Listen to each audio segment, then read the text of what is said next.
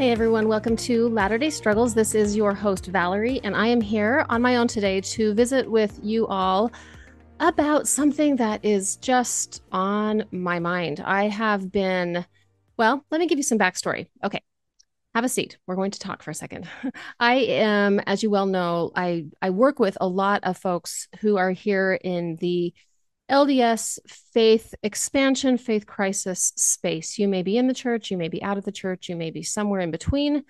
And if you're listening to this podcast, you probably can understand the depth and breadth of how complicated this is, especially when it relates to relationships. Now, not only do I do these groups, as you know, but I also do these individual one-on-one consultations, which is basically where I work for an hour, one or two or three or four times. Kind of just depends on, it's a case by case thing with individuals, some of whom are in these groups, and some of you just call or reach out to me and email me and ask me if you can have a consult based on something that you want help with when you're in some pretty extreme need. Now, what I have noticed is that the reasons why you come to me in these group settings or as individuals, of course, are, all over the board. There are a lot of various pain points, but I have noticed, having done this now for, oh gosh, it feels like it's a lot longer than it has been. I've been doing this for about 9 months now, interactively with you all, but there is a couple of presentations that have shown up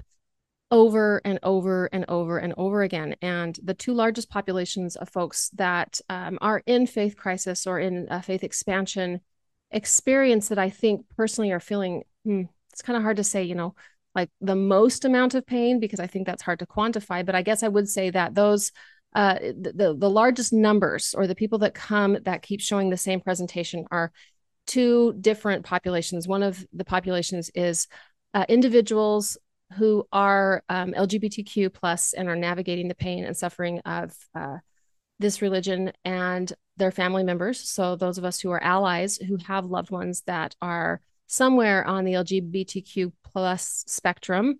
That's a big population that I have the pleasure to work with. And then the second population that I'm really going to be focusing more on today is marriages in crisis, where, generally speaking, now this isn't always the case, but generally speaking, the demographic of this population is the person that I am working more closely with is the individual, and this could be a man or it could be a woman. I've seen many of both.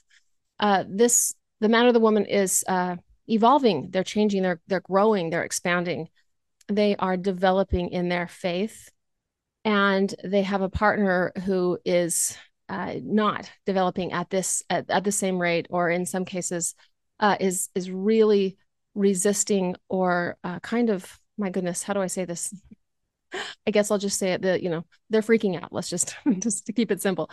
So this is causing a lot of pain and suffering, because oftentimes what has been before the faith expansion of the first partner, it's usually, or oftentimes, it's a pretty stable marriage. And then the person that I get to work with has changed and evolved, and their change and evolution has caused almost like a psychological, relational volcanic eruption in their marriage. And so, having spent now hours and hours and hours with individuals and hearing their stories and listening and processing, and then, closing my computer and thinking and trying to conceptualize the nature of this problem, because, of my training as a relationship therapist, and especially as a marriage counselor, I'm trying to put all of these pieces together, because there are elements of trauma involved. There are elements of course, relationship dynamics involved. And as I have put these pieces together over I would say, many hundreds of hours that I have been thinking about this, I have come to a few conclusions that I want to visit with you all about today. And this is actually kind of a great, handy little coincidence, because the thing that motivated me to actually produce this episode is I have had a string of visits with individuals, both in the group setting and in the individual setting, that are showing up with this exact same presentation. And I also concurrently, and also kind of independently, have been, we're putting the finishing touches on my second course for couples, to help them work through really painful experiences right inside of their marriage, because one partner is in a faith expansion space and the other partner is very resistant to that, and they're really, really in a lot of pain, and they're really struggling. And so what I'm going to be doing today and next time is I'm wanting to walk you through what I am calling a successful failure, the successful failure of the LDS marriage theology. And what I mean by that is, now I know when I was talking to Nathan about this, he's like, oh, that's kind of confusing because Nathan's favorite movie in the whole wide world is Apollo 13. And he's like, well, I know where that phrase comes from. And that comes from the fact that because the Apollo 13 had to abort their mission, but they actually were successful in getting back to Earth. He's like, it was successful. And so the way you're describing it is a little bit different. I said, okay, well, Nathan, here, what we're going to have to do then is I'm going to have to, I first of all said, I'm not so sure everybody's seen Apollo 13 9 million times the way you have. But then I thought, well, I don't know, maybe you have. So I guess what I'm trying to say here is I'm going to define why I think the LDS marriage theology might be seen, at least in some cases, as a successful failure, and see how well I do in proving my point here. Hey, everybody. The Latter-day Struggles podcast began on a whim and has become my passion project, my vocation, and my full-time employment. As you might imagine, the content you enjoy is the culmination of thousands of hours of planning, study, production, editing, and other behind-the-scenes work, all in an effort to be a valuable resource to you, my audience here in and around the Church of Jesus Christ of Latter-day Saints. If you feel that what I offer has added value, direction, and strength in your faith journey, I now invite you to financially support my work to help ensure that I can continue to offer you and others this high-quality content in the future. You can now make donations through my Patreon account, conveniently linked in my show notes at the bottom of each episode. Your donations, either small or large, one-time donations or those made on a monthly basis, will help me continue to provide you with high-quality, frequent, psychologically and spiritually sound content for your faith journey. And for your willingness to support me, I offer you my most sincere gratitude. Thank you. Now, back to the show. So let's just talk a little bit about what I mean by the theology of marriage in the LDS Church as a successful failure. I'm going to, first of all, talk a little bit about what I notice as a fairly typical presentation of a couple or an individual who comes to me whose marriage is in crisis. The way they describe themselves is that, generally speaking, when these two individuals met, they were kind of more or less on the same page in terms of their religious belief systems. And in our case, of course, they were both active LDS. In many cases, they were demographically rather similar. They came from similar backgrounds. They oftentimes are, they meet in college. Many of them have met, even if you want to be really stereotypical, they met even at an LDS university, BYU, for example, or something like that. They are walking that covenant path. One or both of them have gone on missions. They get married in the temple. Many of them immediately start a family, and sometimes a large family, and start having that family quickly. And so in some ways, they really are card-carrying, very high compliance, true believing. And as long as they were on the same page, everything seemed to be going well because they had a little bit of a sense of direction, purpose, meaning, and they understood what a healthy, good marriage was supposed to look like according to the paradigm that they were raised in. Okay, so as long as that was the case, everything seemed to go well because everybody in the marriage at that point in time was reflecting a set of unspoken expectations about what a marriage is supposed to look like. And in this case, the marriage was so traditional that oftentimes the male partner was, getting his formal education. The woman oftentimes either stopped her education, or even if she finished her education, she quickly went into some very typical gendered expressions of how to live, the best kind of life here in the LDS Church, and on and on. And so as long as both partners were sort of behaving according to the script in that marriage, everything was going really well. Now, then, of course, as life goes on, one of the partners has a little bit of a jarring experience that leads to a bit of an awakening, and it causes some pretty intense shockwaves through the system of the marriage. And these partners don't have a one lick of a skill set to know how to manage the complexities of the situation. I'll go more into that a little bit later. Oftentimes, these couples move into anywhere from crisis as far as conflict to evasion and trying to just move back into business as usual.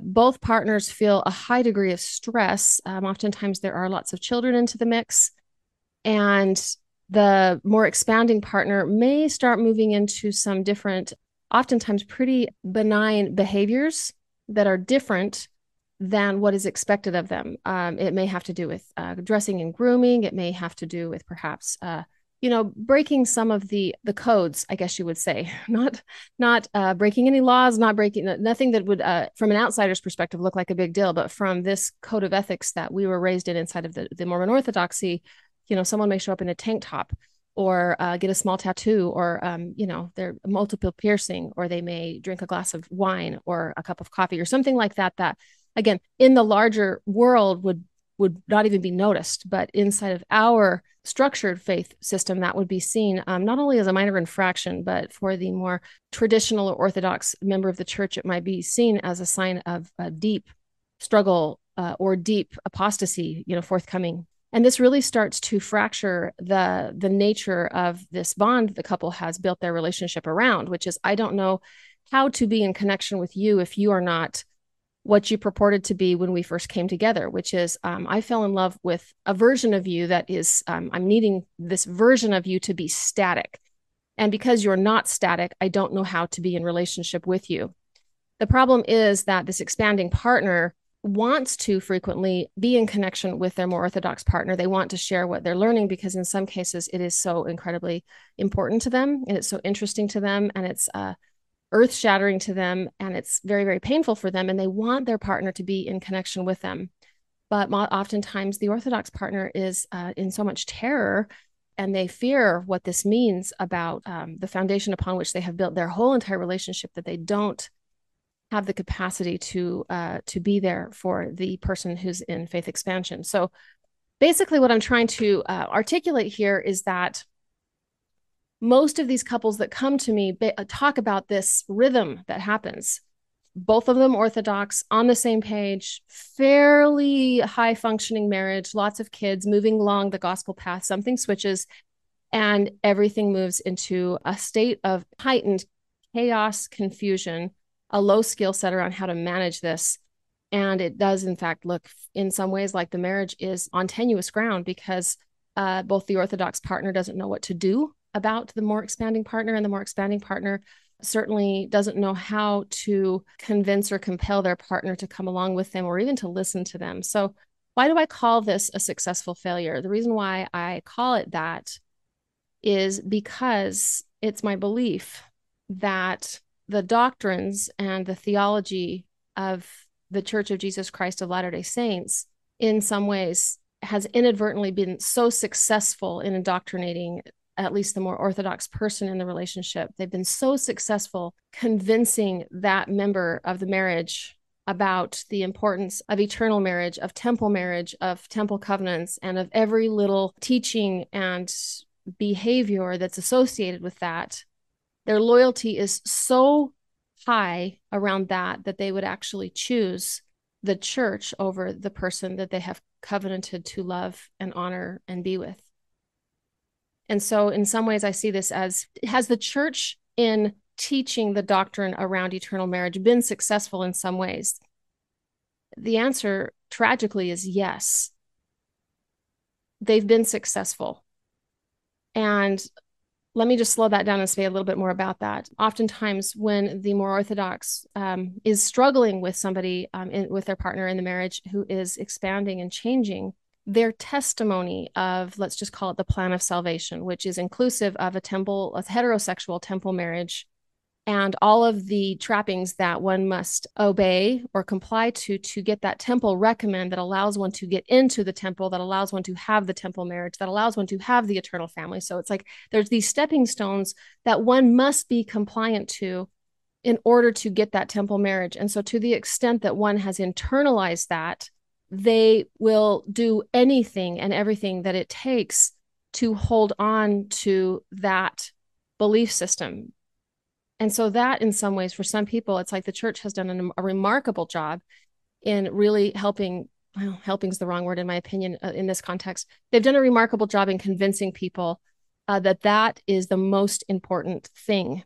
One of the things that I feel like has happened is that we are taught, and I remember this vividly. And so forgive me if this is something that is my own personal experience, and maybe you don't maybe you won't share this experience with, hang in here with me as I kind of talk you through my experience. I was taught as a young woman that I ought to love God more than anyone else, that God comes before everyone. God comes before parents, children, future partner. God becomes the most important thing, that I love God more than anyone else. Okay. On the surface, that sounds great. The problem that I have with that is that what I internalized at least was God equaled the church, meaning that the teachings of the church were the most important thing in my existence. And that if I truly loved God, I kept all of the commandments of the Church of Jesus Christ of Latter-day Saints at the expense of everything else. Okay, so if you can imagine me as a young woman internalizing this, that the way I show obedience to God is by showing obedience to all of the, not only like the big things, but also all of the little things. What I'm learning is I do that at the expense of living, breathing human beings around me who are having an experience that I don't have time or energy or space for, if it is outside of my window of tolerance, as I am doing my best to keep all of these little commandments to prove my love to God. And so what's going on there is that I am overcoupling my obedience to the church, and I'm seeing that as a way that I'm showing my love for God. And in so doing, I am estranging myself from my ability to actually see people around me. If I really buy into and internalize that loving God equals loving the church, equals doing all of the things the church tells me to do, the outcome of that can eventually become disastrous, because what it does is it shuts me out from my ability to actually be present for and love other human beings. Well, I'm going to share an example with you. This isn't related to the couple relationship. I had an awakening moment just as I was preparing these thoughts to share with you today. When I was a young and zealous, okay, let's just call it overzealous missionary. I was in the MTC, Missionary Training Center, getting ready to go to the Oakland, San Francisco, California mission, Spanish speaking, so excited, getting ready to, go out there and change the world. And at that time, I had one of my siblings had just recently gotten married and was living on the East Coast. And I had somehow or other, I don't quite remember all of the details, but I hadn't seen them for a while because they, of course, lived across the country. And then, of course, I was going to be gone away for a year and a half doing this missionary service. And so she happened to be in town, and she and her husband, and I believe my mom and maybe a few other family members, had written me in the Missionary Training Center and said, "Hey, your sister would love to see you. She wants to see you." And so they're going to come up to the Provo Temple on Monday, which happened at the time to be my preparation day. So I had the day off. I easily could have walked up to the temple. At that point in time, missionaries were playing on those grassy fields right around there, which I had also done. I easily could have popped up there and I would not have missed anything. However, I knew that there was a rule that you don't see family members.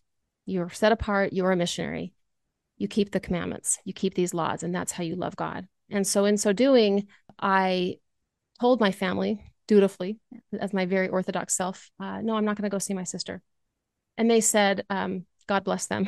I think they thought maybe that like my sense of compassion and love for my sister would prevail, but sure enough, it did not. And they said, well, we're going to show up anyways, and we'll just sit there and enjoy the grounds of the temple for this period of time. And if you change your mind, we'd love to see you. Your sister and her husband would love to come and see you. And to this day, I'm so sad that I was indoctrinated that loving the church, the rules, was loving God, and that there was something virtuous about loving God by not loving my sister or not seeing my sister. And I am very sad for that And for many years, I felt all the virtue that one feels at being obedient to the laws, even if it hurts other people. I even went so far as to being a little bit judgmental that they would even want to tempt me to see them. And so what I hope I'm communicating to you here is that I had reinforcement in my upbringing to not see the hurt that I was causing someone who wanted to be in a relationship with me. And what I had not learned yet, and Fiona and I talked about this a couple of episodes ago, which is to love God just simply means to love others. That's all that God wants from us. That's all that they need from us. To show our love for them is just simply to know how to be with other people and to truly see them. And so let's transition this conversation over to the marriage relationship. Supposing I was the same young woman that I was as a missionary, and my partner had become involved with or had discovered some issues around the church, you name it, any of the issues, social issues, history issues, whatever, any of the inevitable issues that are going to come up as people evolve in their faith, not only in our faith, but in every faith where there is an orthodox arm. People are supposed to have an awakening, and they're supposed to recognize that things are not black and white. Things are not as we thought they were. And so in a cases that like that, I know for a fact, had I been put in that situation with an intimate partner, I would have behaved very, very badly. And I would have done it thinking that I was doing it with the validation of God and the church.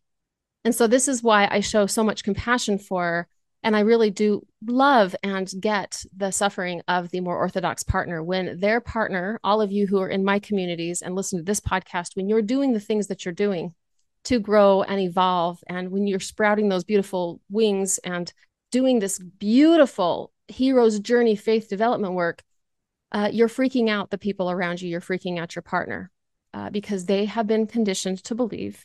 They have internalized a gospel of Jesus Christ that needs you to be different. And so when the church is successful enough at indoctrinating us that eternal marriage has to look a certain way, with no exceptions, no ifs, ands, or buts, no open spaces for partners to grow and evolve and believe differently, what they're actually doing is they are causing inadvertently the failure of a lot of marriages. So have they succeeded in indoctrinating people about the importance of eternal marriage and every little step and stage that it takes to achieve this thing? Yeah, they've succeeded. As a matter of fact, in my opinion, they've over succeeded. They've succeeded so much that their allegiance to and loyalty to the teachings of the church trump their loyalty and allegiance to the human being that they have covenanted to be with and to grow with and to truly love as God would love them. And so because the success of the doctrine is so pervasive, the more traditional partner has a really, really hard time listening. They don't want to hear what their more evolving partner has to say because it terrifies them. Part of me wonders if there's just a loyalty to the institution, which of course they think is God. Part of me wonders if they themselves have some inkling that there are some problems and they've been shelving those problems and they are not comfortable yet, or they're not ready yet to tackle those things. And so when their most important person, their partner, says to them, hey, I'm tackling these things, it's scary and they may not be ready. And so they push their partner away. Another part of this, the success of the indoctrination is it causes a failure of curiosity, and a willful need to shut down conversation. Sometimes my people that I talk to often say that when they are trying desperately to encourage their partners to at least just listen to them, their partners respond by bearing their testimonies. And that's what I also would call another variation of the successful failure. The church has inadvertently been successful enough in indoctrinating some of us around the truth claims and the power of testimony that is in some ways used, in my opinion, in a very destructive, unloving way to shut down the pain and suffering and longings and bids for connection because of their commitment to their testimony, the beliefs, the orthodoxy. They're so committed to it that they don't have space to truly just be with and love their partner who is growing and changing. And so the partner in this more expanding space feels incredibly rejected. They feel lonely. They're already going through a great deal of active trauma because the church that they too are bonded to has taken on a new form. And in many cases, they don't know what to trust. They don't know what to believe. Early on, they don't necessarily have the ability to see the good and the beautiful things that are also part of their upbringing and their faith development. And then the added pain and suffering that they have no one with whom to share this, especially in many cases where partners before this faith crisis experience began in their marriage, that was their person. They talked to them about everything. And then it seems in some ways as if in this one particular way, this partner cannot and will not be there for them. Once again, I return to the successful failure that inadvertently the teachings and doctrines of the church succeed in producing loyal partners, loyal to the church partners. They feel as if they must make a choice. And in many cases, the church has succeeded in convincing them that when a choice has to be made, the choice has to be towards the church and not towards the flesh and blood son or daughter of God who desperately wants connection, wants a listening ear, wants validation that what they're going through is scary and hard and heartbreaking. And so here we are. We have, I would say, thousands of couples in the church who are suffering. And both partners are suffering. This is not, I'm not someone who sides with either partner in this particular case. I think both partners are suffering. The person in faith expansion, they're suffering because oftentimes they're really bidding for connection with their partner. And they feel so rejected. And they don't know how to communicate in a way that will lower the walls and lower the barriers of their more traditional partner. There's the more traditional partner is suffering too because they have such a deep and profound commitment to the church, which equals God, which equals the only way, which equals I can't deny God and the church, even if it means I have to deny this human being whom I otherwise love. And that sometimes is the paradigm that they find themselves in. And I think that they mistakenly believe that they are virtuous in shutting their partner down, in bearing testimony against all of the terrible things that they think their partner is learning and doing. And I think they find themselves feeling virtuous and reinforced sometimes by the church in mistreating, shunning, shutting down conversation, sometimes even threatening divorce. And they think that they have the church's backing on this. And I want to give the church the benefit of the doubt here that there's no part of me that feels that the church wants this to be the outcome of the success that the church has had in convincing these individuals that the plan of salvation is the one and only way for a couple to be in relationship. I do think that the church teaches that that there's only one way, but I don't think the church recognizes that there is a very, very dangerous and ugly underbelly to that doctrine, and that doctrine actually causes a failure in marriages. That sometimes the more the Orthodox person believes that, the higher the likelihood is in some cases that they will not choose to pause and look into the eyes of their suffering partner who is expanding. There's a higher chance that they will not have the ears to hear, that they will not have the capacity, that they will shut down, that they will reject. And that there's a correlation, I believe, between the faithfulness of the LDS Orthodox member and their ability to be with their partner who is expanding. because they see their expanding partner through the eyes of the rhetoric that they have been taught in the church about what that partner is experiencing, what they're feeling, what they're doing, how they're falling away, how they're apostatizing, how they're, struggling with these toxic, unvalidatable doubts. And so we find ourselves with failing marriages here in the Church of Jesus Christ of Latter-day Saints because of the success of the marriage theology. Okay, so I hope that makes sense. As per usual, I always hope things make sense when I'm trying to describe complex topics. And I just want to communicate to you all the depth and breadth of my interest in the psychology of relationships as it relates to the doctrine and theology of the Church of Jesus Christ of Latter-day Saints, because I care about marriages. And this particular topic feels to me, as I have kind of walked through it and feel in some ways like I have cracked the code on some levels, it feels in some ways like now that I see it, and I see it all over the place in marriages, to me, it feels as if we have to start having more conversations so that we can save these marriages. Because a lot of these marriages are beautiful relationships between two really well-meaning, loving, kind people. But I feel like because of this successful failure idea that I've talked about, that we are setting otherwise very, very high functioning couples that otherwise would have every reason to have a beautiful, thriving relationship. We're setting those couples up to fail because the one partner is operating with a paradigm that is going to hurt the marriage.